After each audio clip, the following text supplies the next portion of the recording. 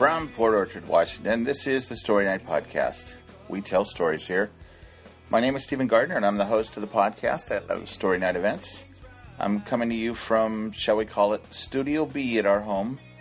I have a place set aside at home in the garage to record these, but I'm doing this on the quick today, so I'm upstairs at the world headquarters of the Gardner family. And I'm a little bit miffed at myself because I missed an opportunity yesterday. If you listened to last week's podcast, you know I recorded the intro while riding a carousel in Spokane. I love doing these intros in remote locales, and I might get out a bit today, but I thought I probably ought to get this recorded first. Yesterday I was at the Bridging Bremerton event, and it didn't dawn on me to record from the face of Bremerton there in Evergreen Park until after I was done. I was telling his story for a couple of hours, and there were plenty of breaks, and it just didn't occur to me. I'll get better at this. This is episode 81 for those of you scoring at home. Money isn't everything, Mortimer. Oh, grow up. Mother always said you were greedy. She meant it as a compliment. The story we're about to hear in this episode was told on stage at the Cloverleaf in Bremerton earlier this month, which is June if you're listening to it right away. June of 2018. The theme that night was flying. Here's Rhonda Trevino telling us about a flight she took. So every story that is about almost dying usually starts with trying to impress somebody.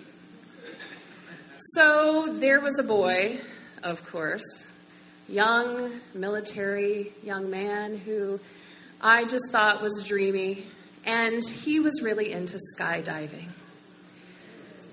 Yeah, let that set in. So I've never done that before, but I thought, well, it can't be that bad. I mean, there are professionals, and they train you and stuff like that. I had no idea what I was getting into. So I go with him and another friend. I don't even remember who it was. We go out to Blue Sky skydiving, which is, I think, out near Shelton. I don't know if they're still in operation, but we spend a couple hours during that morning putting on equipment, practicing jumping out of the back of a truck so that we could figure out how to land and roll or whatever we needed to do, and all of the different signals and how to pull the chute, because I had chosen to do a static line jump. Now, if you know anything about skydiving, most people go tandem, where you are strapped into another person who knows what they're doing. I said, no, I know what I'm doing, and I like adventure. So I'm going to do a static line where they equip you, and then they let you fly out of the airplane, and the chute gets pulled on a static line so that you don't have to, amongst all of the stress of jumping out of a plane, try to figure out how to pull the cord. So it pulls it for you, and then you float down gently and land and do the roll or the landing that they taught you. So I was like, okay, I got this. I'm young. I'm in my 20s. And this boy is really cute. And I am not giving up. So I was getting a little nervous as the time is getting closer to go into the plane and go up. Now, this plane was tiny. I don't even know, did it have an engine? I think there must have been an engine on it, but it was so small.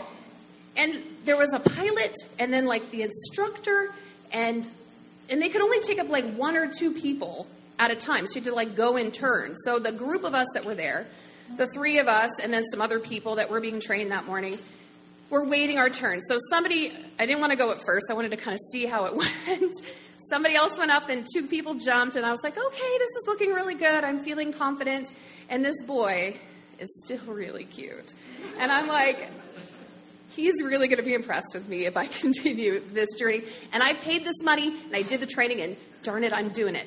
So I get into the plane, and my friend, it was a girlfriend of mine, at the last second says, I am not doing this. We are suited up. We are stepping onto the plane. The propeller is going. And they're like, we're going to go. Let's go. She's like, nope. She leaves me there. I was like, okay, I can do this. And they got like another person to come with me. Nobody I even knew. So I'm like alone on this plane with no one I know, a bunch of strangers, and this pack strapped to me, and I'm going in this tiny plane. So we get in the plane, we take off, all that's fine. Then we could keep going higher and higher, and I'm like, okay, they don't let you go super high when you're doing a static jump. If you do a tandem jump and you're attached to a professional, you can go really high and then, fall for a long time, and it's really cool. You can see all the stuff. And so we don't go that high. I'm like, okay, we're going to be fine. So the person in front of me gets out, and, well, let me tell you this first. They open the door to the plane as we're flying, and I knew that was going to happen, but I don't think I expected, like, what I would feel like when that door opened. I was like, oh my gosh, there's nothing out there, and the door is open, and they're wanting us to go out onto the strut of the wing, right? So you've got the wings coming out of the body of the plane, and there's like this brace thing called the strut, and you're supposed to like walk your hands out the strut, and then your feet are still in the plane, and then you have to kind of let your feet fly out, and you're holding on to the strut of the airplane. That is what you have to do. And once you have your hand on that strut, they will not let you back in the plane. So I let the other person go first. And I watch, and they do it. And I'm like, okay, I can do it. But I'm in this tiny plane, crouched down with this pack, and I have like the goggles, and I have a walkie-talkie right here because they can talk to you while you're out there. And I'm praying to God. I'm like, oh my God, I don't know if I'm ready to die. And so I decide I've gone this far. I'm not a chicken. I'm going to do it. So I take a deep breath, and I'm shaking, and I put my hand out on the plane. And can I just remind you that we're going 90 miles an hour in this plane. So the wind, 90 miles an hour. So put my hand out, and I'm like, okay, there's no going back. Put the other hand out, and I just stop right there. And I'm looking like, oh my gosh, they're going to push me out if I don't go, and that's embarrassing. Let's just do it. I said, well, if I die, I die. So with resignation in my heart, I let my feet fly out, and I am terrified. I decide that there's no turning back, let's do it, and I release my hands, and I feel like I have passed out. Like I can't remember the moment after I let go, and I wake up and the parachute's out. So I cannot believe how quiet it is except for the wind.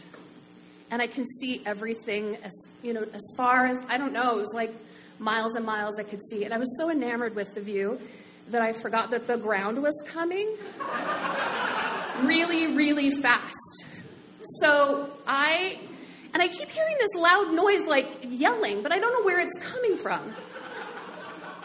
And then I realized the walkie-talkie, the people on the ground are shouting at me, slow down, pull your chute. Because when you're flying down in a parachute, you have to pull these, cords to pull the sides of the parachute down to slow yourself down, which is a lot more effort than I thought I was going to have to do. So I'm like every ounce of strength that my little arms had at that time when I was 22, pulled them down to here, to your groin is where you have to pull. So from here to here with tons of pounds of weight of air. And so I start to pull, and I look down because the ground is coming really, really fast. I pull as hard as I can because adrenaline's rushing. I think I'm going to die. I can't believe I wasn't paying attention. They're screaming at me at the same time. I pull it down, like literally within probably, 40 feet from the ground. And I slow down just enough to tumble really hard. And I did the roll that they taught me, so I was really proud of myself. But I thought I was going to die, but I didn't. And that boy never went out with me. But it was one of the most exhilarating experiences of my life, and I would do it absolutely all over again. Thank you.